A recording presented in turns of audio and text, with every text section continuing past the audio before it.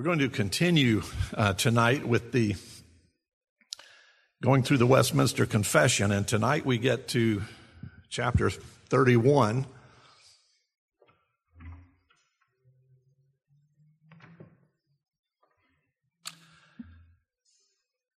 Not exactly a scintillating chapter heading. It's called Of Synods and Councils. In other words, we're going to talk about going to meetings.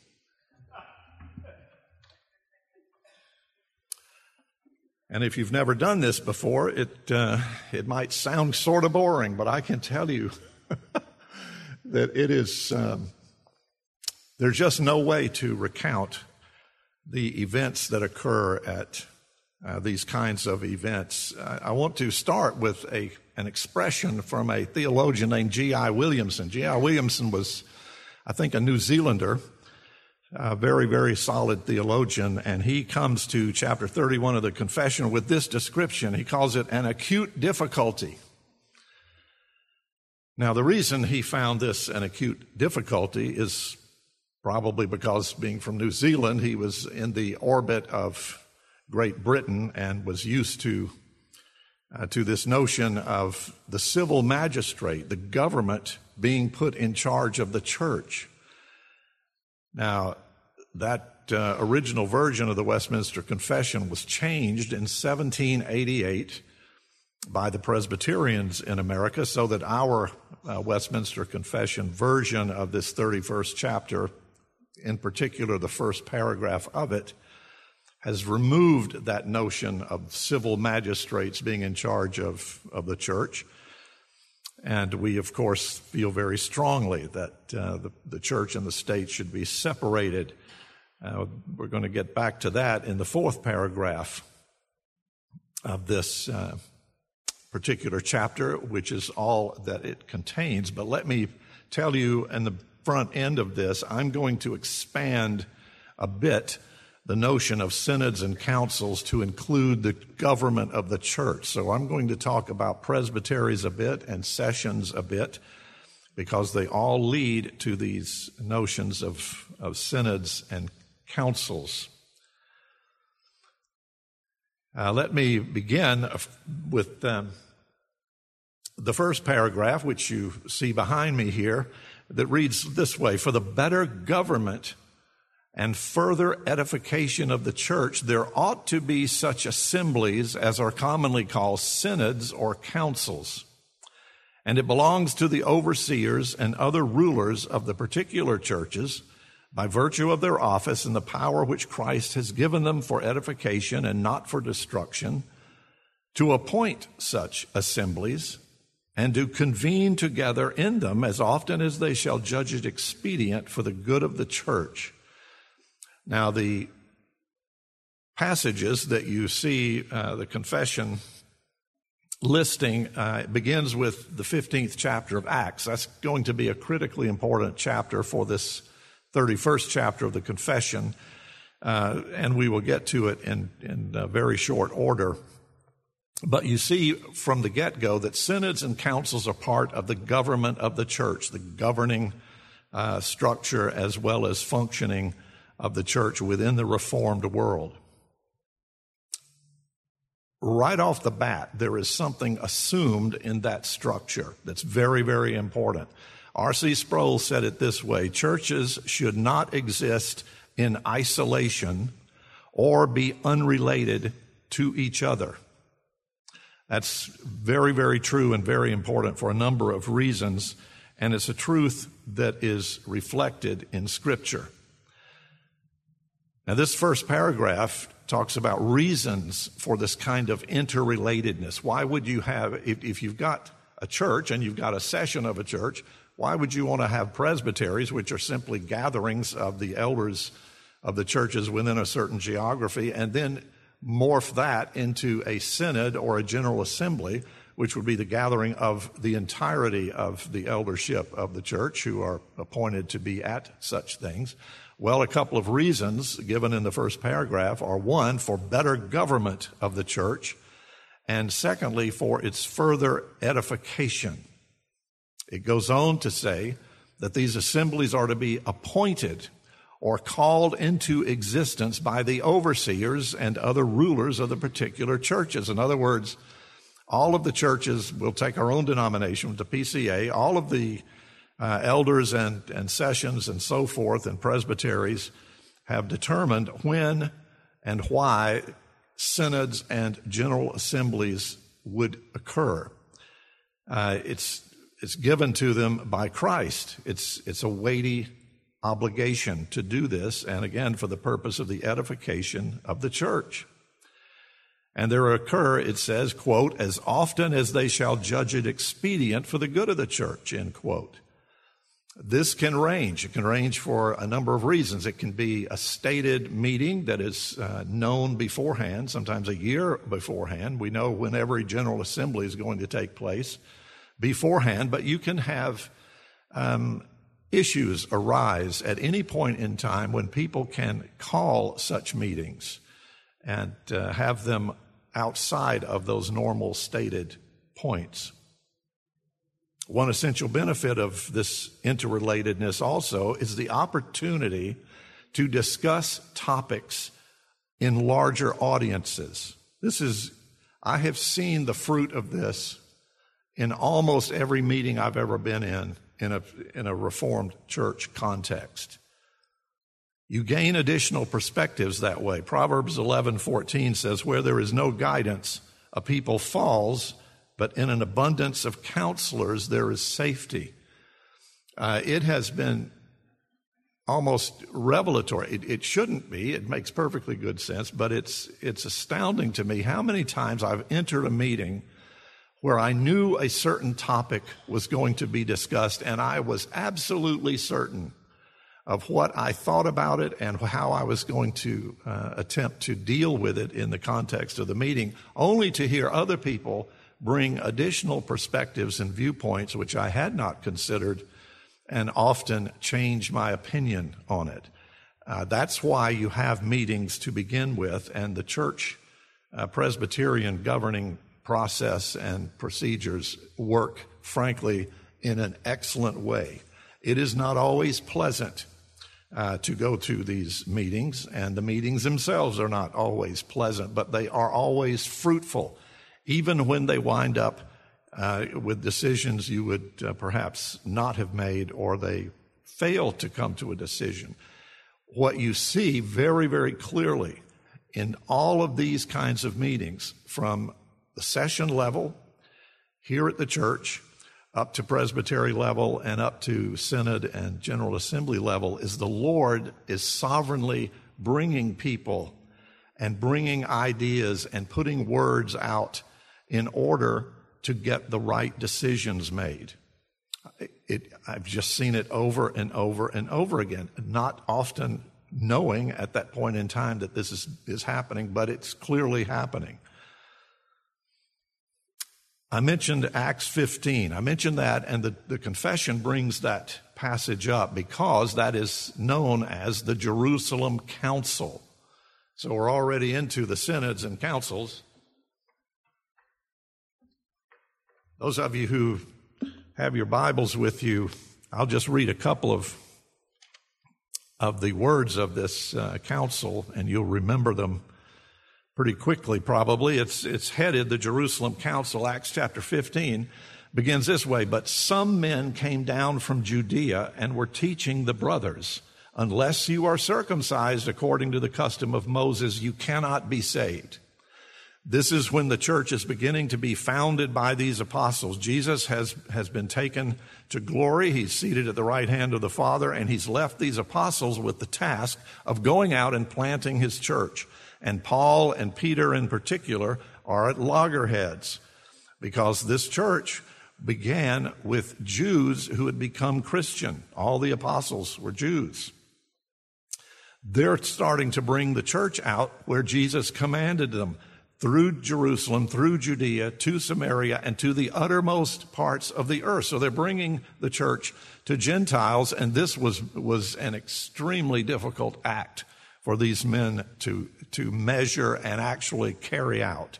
You remember Peter going to the home of Cornelius, and he's engaged with Cornelius and his family, and a lot of good things happen. And as he leaves the house, he starts to have doubts. He starts to have questions. Did I do the right thing? Have I really, really messed up here? Paul is out with no trouble because he is called to be the apostle to the Gentiles. So eventually, Paul and Peter are at loggerheads. This chapter 15 of Acts begins with some people saying, unless you're circumcised, in other words, unless you become Jewish, you cannot be part of the Christian church. Verse 2, and after Paul and Barnabas had no small dissension and debate with them, Paul and Barnabas and some of the others were appointed to go up to Jerusalem to the apostles and the elders about this question. So that is the question, the issue, a very, very important central issue that has called this particular council into being. They go up to Jerusalem, verse 3. So, being sent on their way by the church, notice that, by the church, they passed through both Phoenicia and Samaria, describing in detail the conversion of the Gentiles, and brought great joy to all the brothers. When they came to Jerusalem, they were welcomed by the church and the apostles and the elders, and they declared all that God had done with them. But some believers who belonged to the party of the Pharisees rose up and said, it is necessary to circumcise them and to order them to keep the law of Moses. So you can easily understand, based upon the background of all of the people involved, why these issues were so important to them. Verse 6, the apostles and the elders were gathered together to consider this matter. And after there had been much debate, Peter stood up and said to them, brothers, you know that in the early days God made a choice among you, that by my mouth the Gentiles should hear the word of the gospel and believe. And God, who knows the heart, bore witness to them by giving them the Holy Spirit just as he did to us. And he made no distinction between us and them, having cleansed their hearts by faith. Now, therefore, why are you putting God to the test by placing a yoke on the neck of the disciples that neither our fathers nor we have been able to bear? But we believe that we will be saved through the grace of the Lord Jesus, just as they will. And all the assembly fell silent, and they listened to Barnabas and Paul as they related what signs and wonders God had done through them among the Gentiles. After they finished speaking, James replied, brothers, listen to me. Simeon has related how God first visited the Gentiles to take from them a people for his name, and with this the words of the prophets agree. The meeting goes on to come to a resolution, and they encourage Paul and Barnabas to get back at it, and all of them get back at it. As you may know, the traditions among the 12 apostles send some of them to India, some of them down into Africa, Ethiopia, and so forth and so on. So the point is, these councils have been formed in this event, very, very critical event early in the life of the church, in order to have everybody come to the same agreement that the gospel ought to go indeed throughout the entire world, to Gentiles as well as Jews. So, again, you see the issue of church government. Now, what happened after that era of the apostles, once you get to 100 AD or so, then you have the church being formed in multiple cultures. You can imagine the description we just heard from Miguel of this church in Okinawa, who's got many, many people from different cultures involved with it. Well, this process is starting to move in 100 AD or so throughout the known world at that point. And over those, say, first 1,000 years or so, basically 3 different styles of church government arose. The first one was Episcopal. An Episcopal form of church government has bishops ruling the church.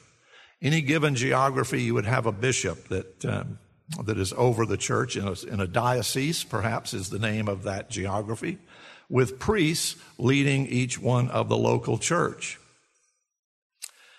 Now, as that process percolated, because, again, you were dealing with different cultures, there tended to be 4 cities that became prominent centers for these kinds of councils and synods to meet and have impact and import to the church. And those 4 were Antioch, Alexandria, Constantinople, and Rome. Those cities are pretty far apart. And back in those days, if you want to travel someplace, you travel either by boat or you're walking. So over time, the church begins to divide between East and West. And eventually, the bishops in those 4 cities start vying for preeminence. And over time, the Bishop of Rome became the head guy for the Church of the West. That would lead, of course, to the Roman Catholic pontiff and so forth. As these kinds of church leaders are encountering all of this cultural, theological, as well as governmental concerns, they're calling all of these councils. Now, there were many councils, and they met for a host of reasons, some of them well-founded, some of them less so.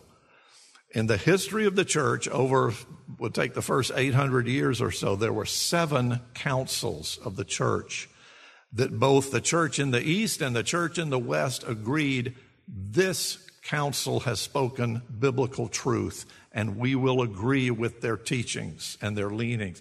The first one, the Council of Nicaea, where we get the Nicene Creed from, we recite on given Sundays, 325 A.D. And you go through a Council of Constantinople. Actually, 3 of the Constantinople councils were of this 7. There was a council in Ephesus, a council in Chalcedon, a second one in Nicaea in 787 BC. These first 7 ecumenical councils, even though there were additional councils that went on, often for very nefarious reasons, that did not gain the approval of the churches East and West, but these 7 did. It's one of the most fascinating stories, frankly, you will ever read. There's a wonderful book written called The First 7 Ecumenical Councils, Their History and Theology. So if you were looking for a very fascinating story, you can get that book. It's by a man named Leo Donald Davis. G.K. Chesterton, interestingly enough, said, I'm quoting here, "Nobody will ever write a history of Europe that will make any sort of sense until he does justice to the councils of the church, those vast and yet subtle collaborations for thrashing out 1,000 thoughts to find the true thought of the church." That's another definition that we have not seen. It's paragraph 1 is putting that together a little bit. The other 3 will add to it. But with Chesterton, I love his phrasing here, thrashing out the subtle collaborations of 1,000 thoughts to find the true thought of the church. That is the function of those early councils in particular. And it's a fascinating story. Now, Roman Catholicism, on its own, was having some important councils. I'll tell you about just 3 of them. The Council of Trent, very, very infamous council. It was held between the years 1545 and 1563. So 18 years of meeting, the so-called Council of Trent, and it met to respond to the Protestant Reformation. You've got Luther, you've got Calvin, and you've got all of this teaching that's coming online about Protestantism. The Reformation, the reformation of the church. Reformed how? Reformed back to scriptural integrity by Protestants, people who protested against the church at Rome, saying we want to reform it and get it back to Scripture. So the Council of Trent was called in order to meet that threat in terms of the parlance of Rome. And indeed, the Council of Trent basically just declared that all of the distinctive views of the Reformation were heretical. Not surprising. A second one, the Vatican Council, First Vatican Council in 1870, which is the Council of Roman Catholicism that decided that the Pope is infallible. You may have assumed that was thousands of years old. It was not. It was 1870 when the Vatican Council I maintained that there is papal infallibility, what the Pope says is infallible, threatening, indeed usurping Scripture. Vatican Council II, recent, 1962 to 1965, simply trying to get the Roman Church up more to a modern era. But I don't want to stay with the Episcopal. The Episcopal, I mentioned there were three forms of government that tended to shape up over time, one being the Episcopal, second, the Presbyterian form. No bishops in Presbyterianism. Elders are ruling the church in a session or a series of courts. The lowest court is the session of any local church, composed of elders. That's why certain men right now are meeting with our pastor to be trained as and adjudicated, if you will, to see if they wish and if they are biblically warranted to become elders, members of the church session. The local church session, of course, moves up to a presbytery, which would be a gathering of all the churches. In the case of this church, I'm not sure what the confines of Calvary Presbytery are, but they would be a portion of the state of South Carolina, I would assume. I don't know if it goes into North Carolina, Georgia, whatever. But a presbytery would simply be a larger geography, and in many PCA churches as exists inside that presbytery, those elders would compose that presbytery.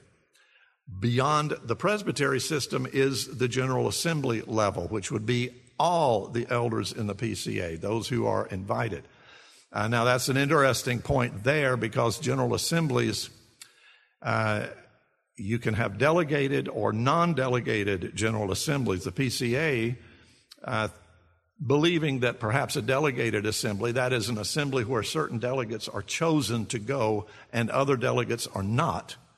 The PCA's feeling was that maybe that's a little restrictive and therefore open enrollment, if you will. So a PCA General Assembly tends to have more than 1,000 elders present. That's a big committee meeting, and I'm not going to say any more about that. You should go to one. Anyone can attend. You should go to one and just see how your church functions. I mentioned there were three forms of government. The third form is congregational. Congregational simply means the authority resides in the local church and the local church alone. There is no hierarchy. There is no appellate function. We're going to get to that in a little bit. But in a local church, under a congregational system, that means that the highest court of that church is a congregational meeting. Those can be interesting, which is why often you will have in a congregational setting, you will have, if there's a very divisive issue among a congregation of a church in that government system, oftentimes it will split and you'll have another church formed. Westminster Confession of Faith that we're looking at favors the Presbyterian system. Now, the second paragraph of 31 says it belongs to synods and councils ministerially to determine controversies of faith, cases of conscience, to set down rules and directions for the better ordering of the public worship of God and government of His church, to receive complaints in cases of maladministration, and authoritatively to determine the same, which decrees and determinations, if consonant to the Word of God, in other words, if the decisions made are according to the Word of God, they are to be received with reverence and submission, not only for their agreement with the Word, but also for the power whereby they are made, as being an ordinance of God appointed thereunto in His Word. And again, you see Acts 15 coming in as a key. In that Jerusalem council, when those apostles made their decision, that decision went out with all of the apostles, and from that moment on, there was to be no more discussion about whether the gospel of Jesus Christ went to Gentiles or not. Paragraph 2, in other words, is clarifying the reasons behind the calling of synods or councils. And we saw at least 5 things here: determining controversies of faith, cases of conscience, establish rules, directions for public worship, better order the government of the church, and receive complaints in the case of some sort of administrative concern or other. Now, what that means, again, I had previously mentioned the word appellate, the privilege of appealing decisions. It's one of, to me, one of the strongest aspects of Presbyterian church government, which I feel is biblical church government. And that is, you can appeal decisions. Let's say, for instance, that someone has an issue here in Second Presbytery, and they go to the session of Second Presbytery. And it's adjudicated, it's decided in a way that you don't agree with. You think there is biblical reason to challenge the decision made by the session of Second Presbytery. You have every right to appeal that decision up to the presbytery and have many more elders listen to your argument as to why you think the decision made by the local church was not the right one. If you don't agree with the presbytery's decision, you can appeal it all the way up to the General Assembly and have the entire denomination listen to your case and your cause. I have seen that beneficial process play out so many times, and it really is important.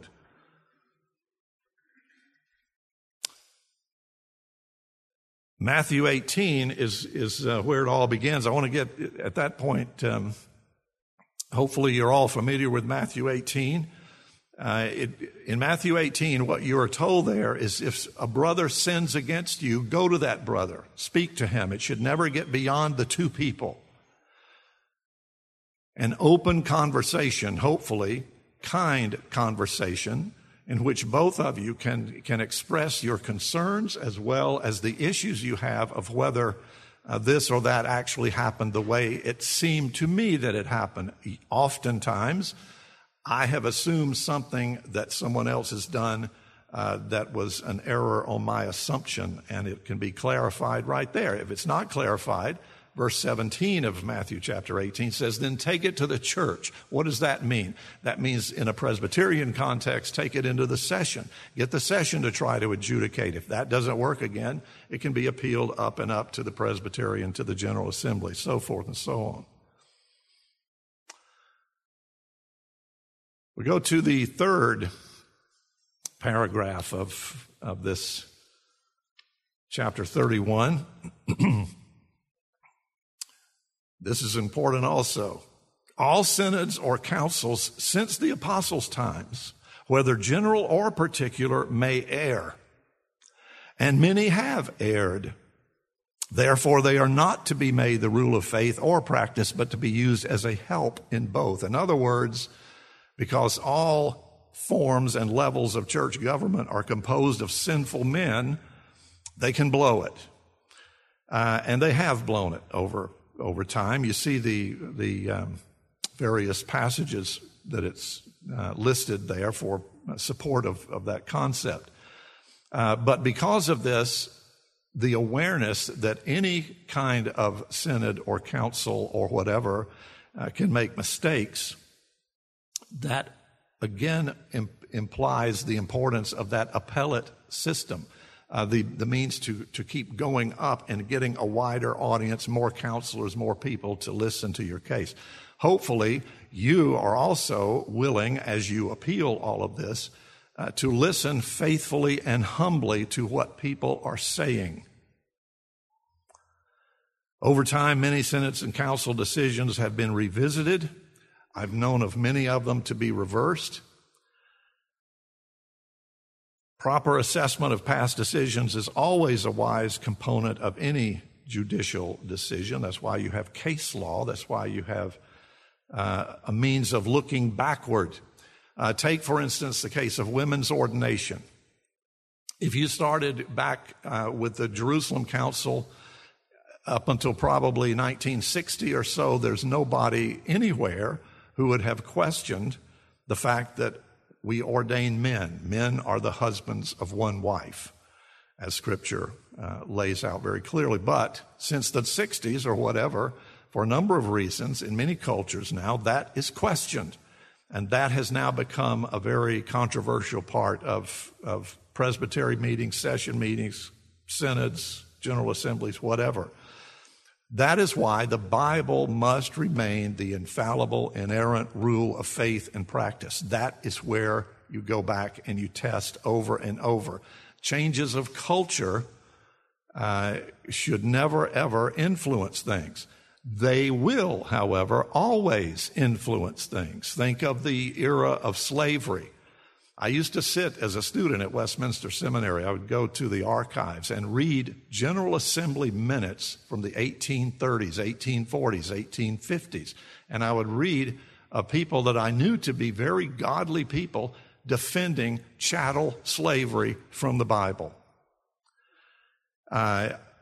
Hopefully, very, very few people would ever want to do that today. But the point is, those people were caught in a culture that influenced them. Every person is always part of a culture that is influencing them. And again, that's why you look at past case history and so forth to help make decisions. Here's what C.S. Lewis says. He's not necessarily talking about this, but it applies.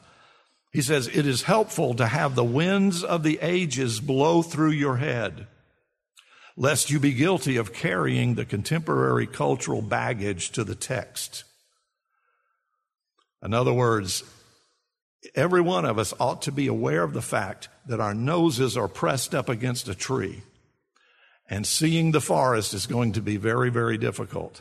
This forest is the forest I was born in, raised in, live in, and I will die in. And to get outside of this forest is going to take a great deal of wisdom for me, and therefore I should seek the wisdom of those who are able to see other forests, other trees, other scenarios, and help me get to where I need to be in terms of a certain position or issue.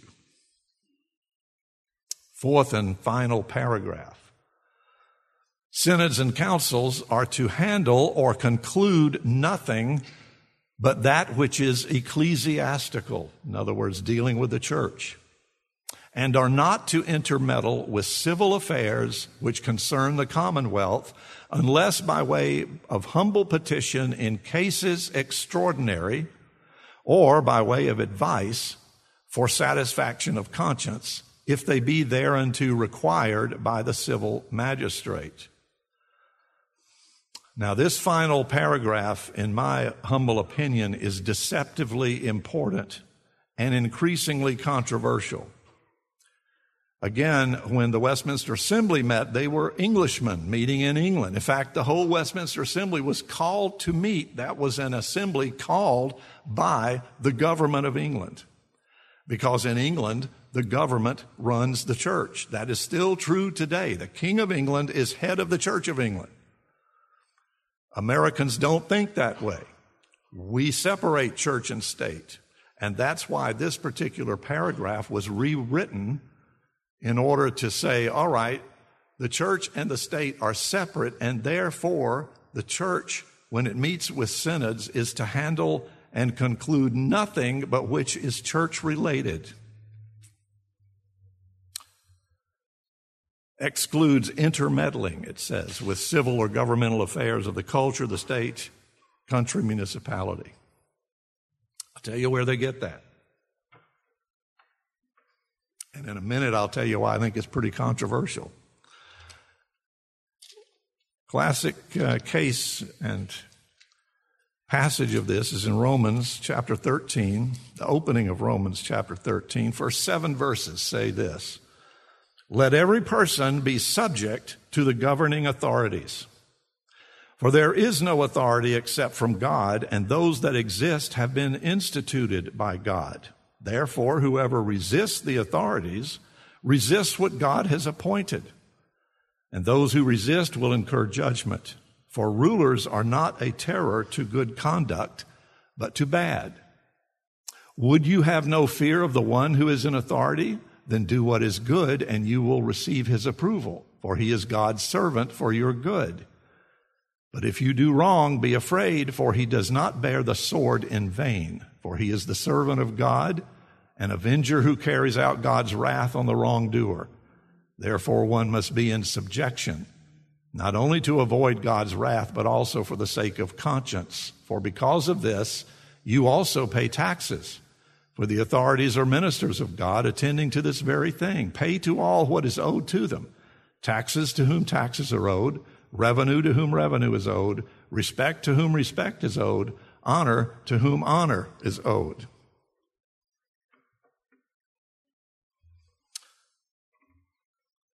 That's a very interesting passage that Paul, if you notice throughout the entire passage, the assumption is that the rulers, the government rulers, are going to be concerned about what God says.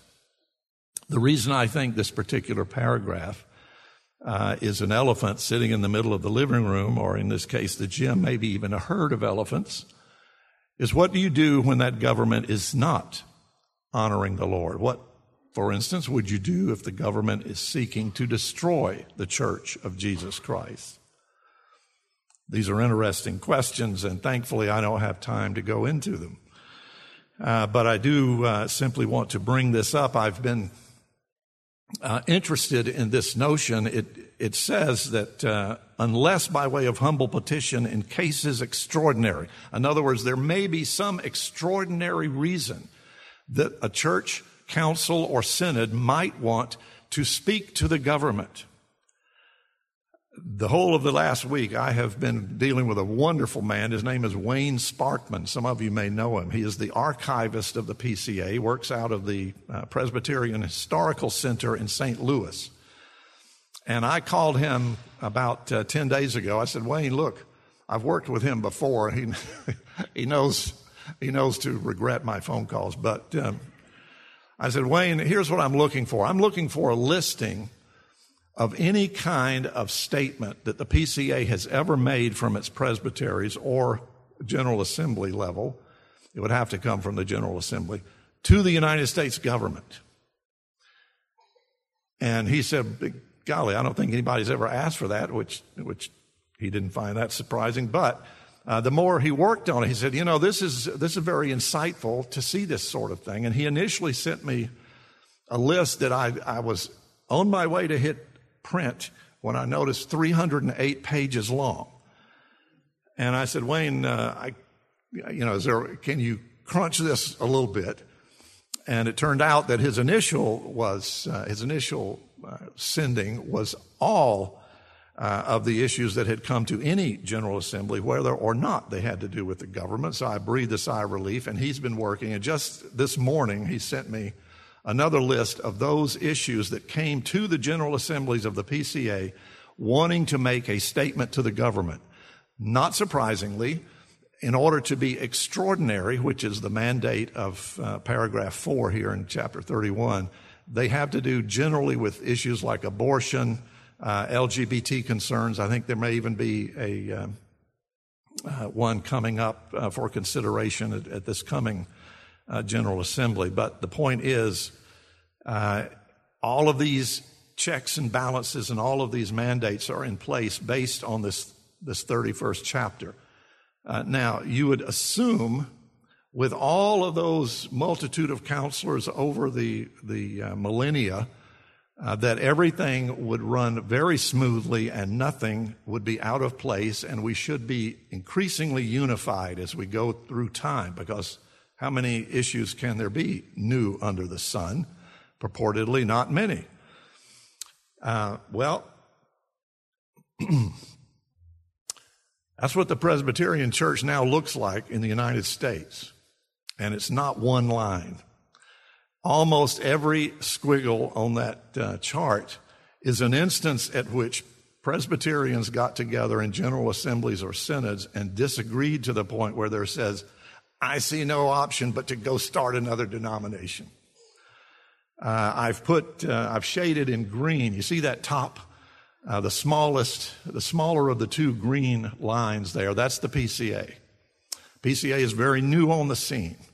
That's about 1973 or so that the PCA starts. The bottom green line is the OPC, the Orthodox Presbyterian Church. That came about in 1936. So it's a little bit longer, but as you may or may not be able to tell from where you're sitting, this chart goes back to 1700. So this is basically the entire history of the United States of America. And those are all Presbyterian denominations, and these are not all of them.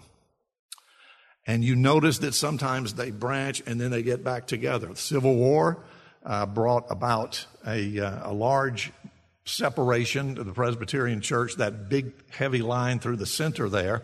The large Presbyterian Church split between the Northern Church and the Southern Church. It came back together about 1983, I think. PCUSA today is what we would call that, and it continues out in that line. But the point being that even though you have all of these mechanisms in place to do things decently and in order, things sometimes go awry. And I wanted to just give you a brief snippet, a real-life scenario example of this. It's pretty dry to talk about meetings, and you've been very patient so far. But I want to illustrate what happens in real life by relating a story of a man named J. Gresham Machen.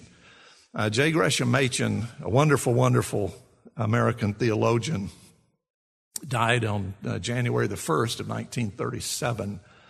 But here's a brief snippet.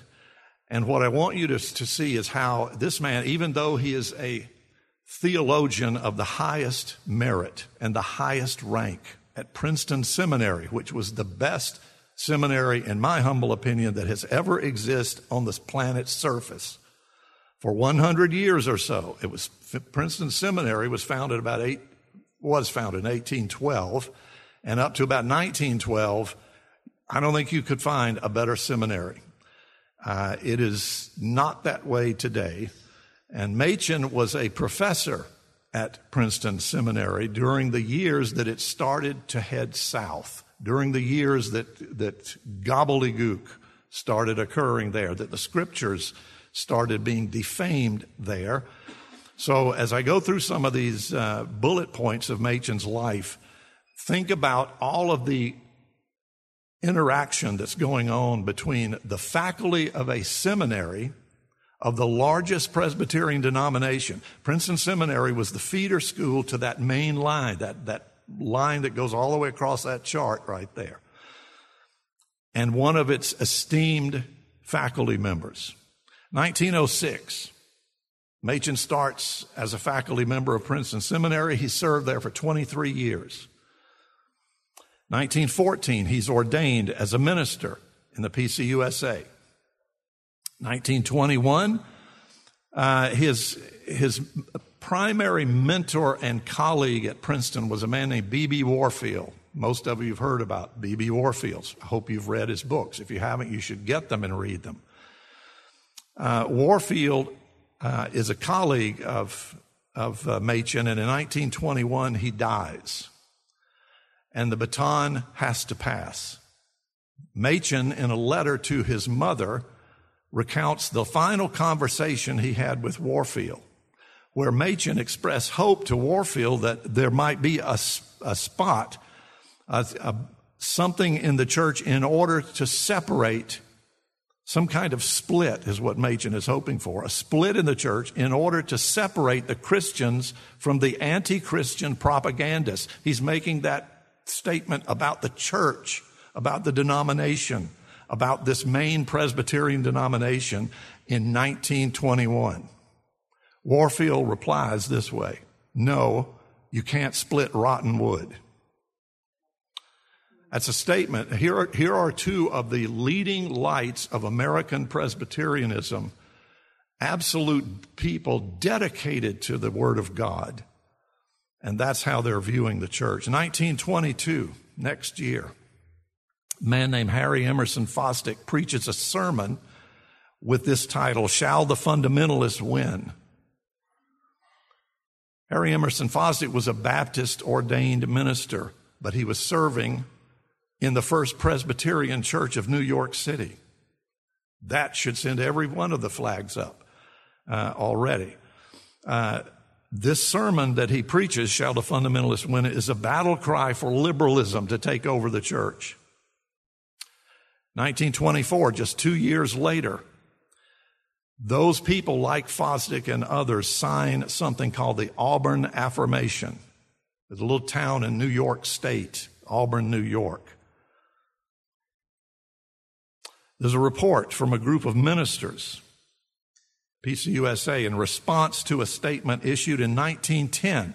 In 1910, a group of ministers came together and put a report called the 5-Point Deliverance that reaffirmed Scripture as the inerrant, infallible Word of God. The response to that report was this Auburn Affirmation in 1924, sent to challenge the following issues: inerrancy of Scripture, virgin birth of Christ, substitutionary atonement, Christ's bodily resurrection, and the miracles of Christ, saying that he never performed any.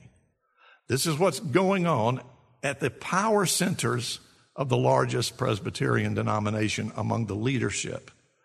1925, interesting thing, Machen has been supplying the pulpit of First Presbyterian Church in Princeton, New Jersey, when a man named Henry Van Dyke, very important man in the culture, he'd been an ambassador for the United States.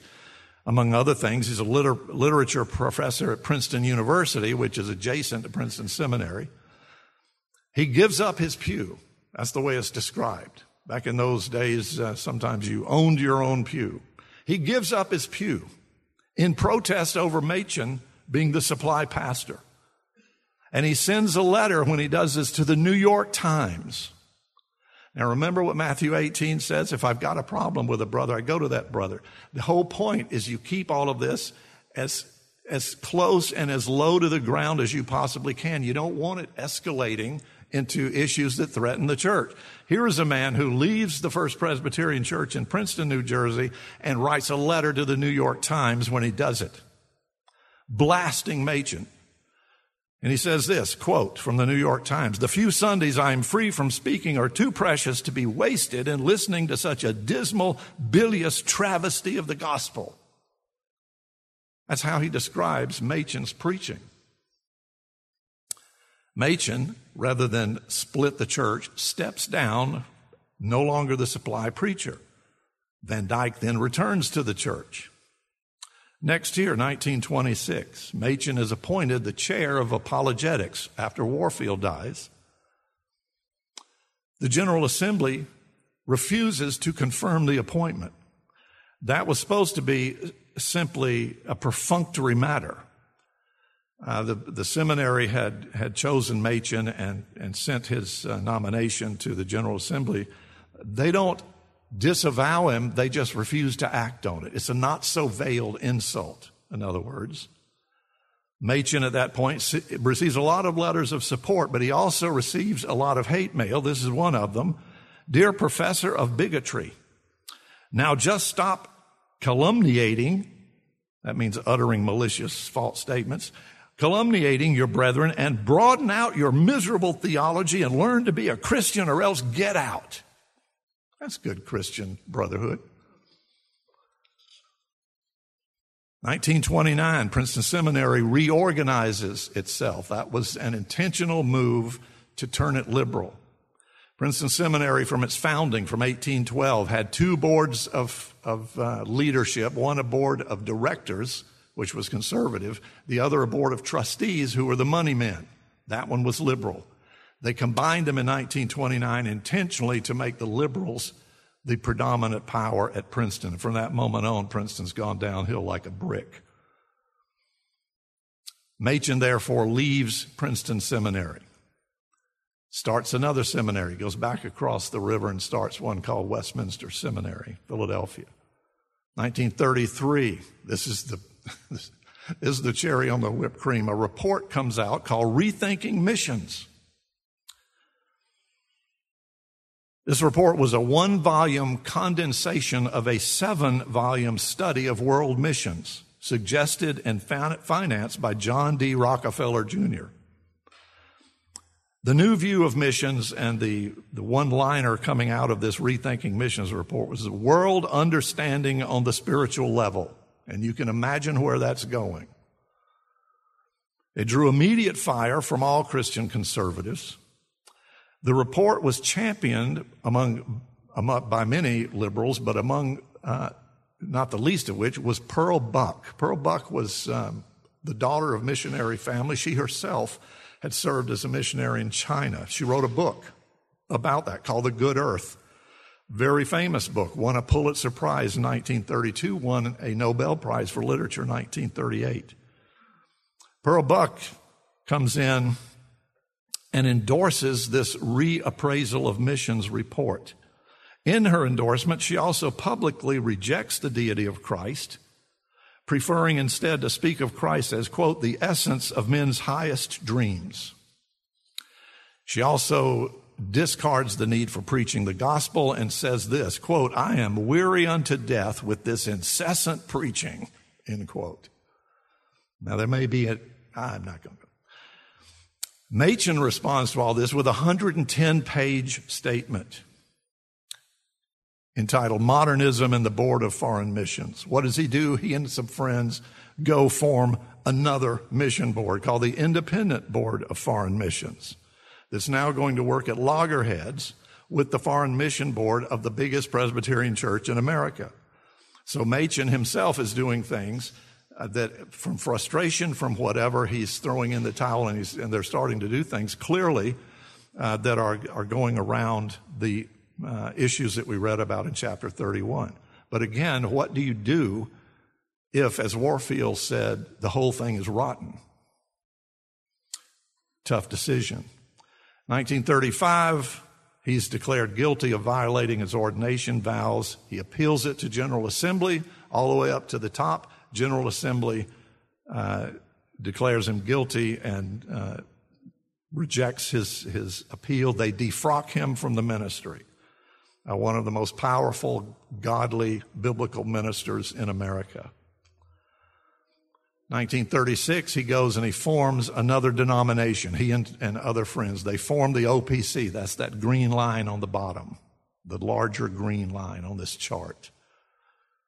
And of course, as I mentioned, he dies very, very shortly thereafter. His dying words, interestingly, Machen by that point was beaten down, exhausted, and he goes on a trip to South Dakota where he catches pneumonia and he dies. Before he dies, he sends a telegraph to a fellow Princetonian who is now a professor at that point at Westminster Seminary named John Murray.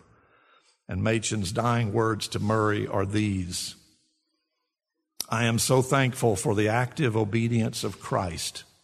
No hope without it. My point, again, is simply to illustrate that yes, there is a system in place. The system is not perfect because sinful men run it. They are not trying to be sinful. It's just the nature of the difficulty of the task we face. So my parting words to you from this 31st chapter would be to pray for your church officers. It is not easy. As a pastor, I used to sit there, and every now and then I'd have somebody in the church say, I want to be an elder. And that was, I didn't reject him out of hand, but that was close. You shouldn't want to be an elder. If you've ever been in a session meeting or two where you've had to deal with somebody who's apostatized or whatever, more seriously, of course, you would aspire to leadership in the church if the Lord calls you to it, but that's the point. You need to be called to it, and you need to take it with great seriousness. So pray for the leaders in the church, not just in this church. Pray for those who will meet in every presbytery meeting that occurs. Pray for those who will meet at every general assembly that occurs, because they are weighing very serious issues, and it can jump the rails because of pettiness, of pride, of all of these kinds of things, but especially of unbelief. And these men are called to steer the ship to the home port, following Scripture and Scripture alone. And that is a tall, tall order. Chapter 31 of the Confession helps us do it, but we need everyone praying for one another, leaning on one another, and trying desperately to understand Scripture the best of our ability and follow it to the best of our ability. Let's close in prayer. Father, this little bitty chapter on the surface seems so mundane, so boring that who would ever worry about councils, synods, and meetings? Well, the meetings take place and dramatic things occur or do not occur when they should have. It's a difficult issue, Father, but we do pray. Even now, Father, we pray for these men in this church who are with our pastor, learning about the task at hand in this very serious matter. For deacons, Father, as well as elders, we simply thank you for the strong men we have in this church. And we also pray, Father, that you would help them to be stronger. Raise up strong men across this land, Father, to take these positions in churches that we might return the church. Father, wherever there are churches that are indeed rotten wood, we pray that we could get rid of the rot and that you would be gracious enough through the power of your Spirit to make it whole again, to make it vibrant again, to make it real again, to make it the issue that controls this world, Father, with the truth. Make the truth something this country wants to hear, Father, and make it come with crystal clarity from the Word and only from the Word. We do pray for these men, for this church, for every one of the churches of Jesus Christ in this land, regardless of denomination, Father. Strengthen your church, lift it up, and make us humbly proud to be a part of it. We pray these things in Jesus' name. Amen.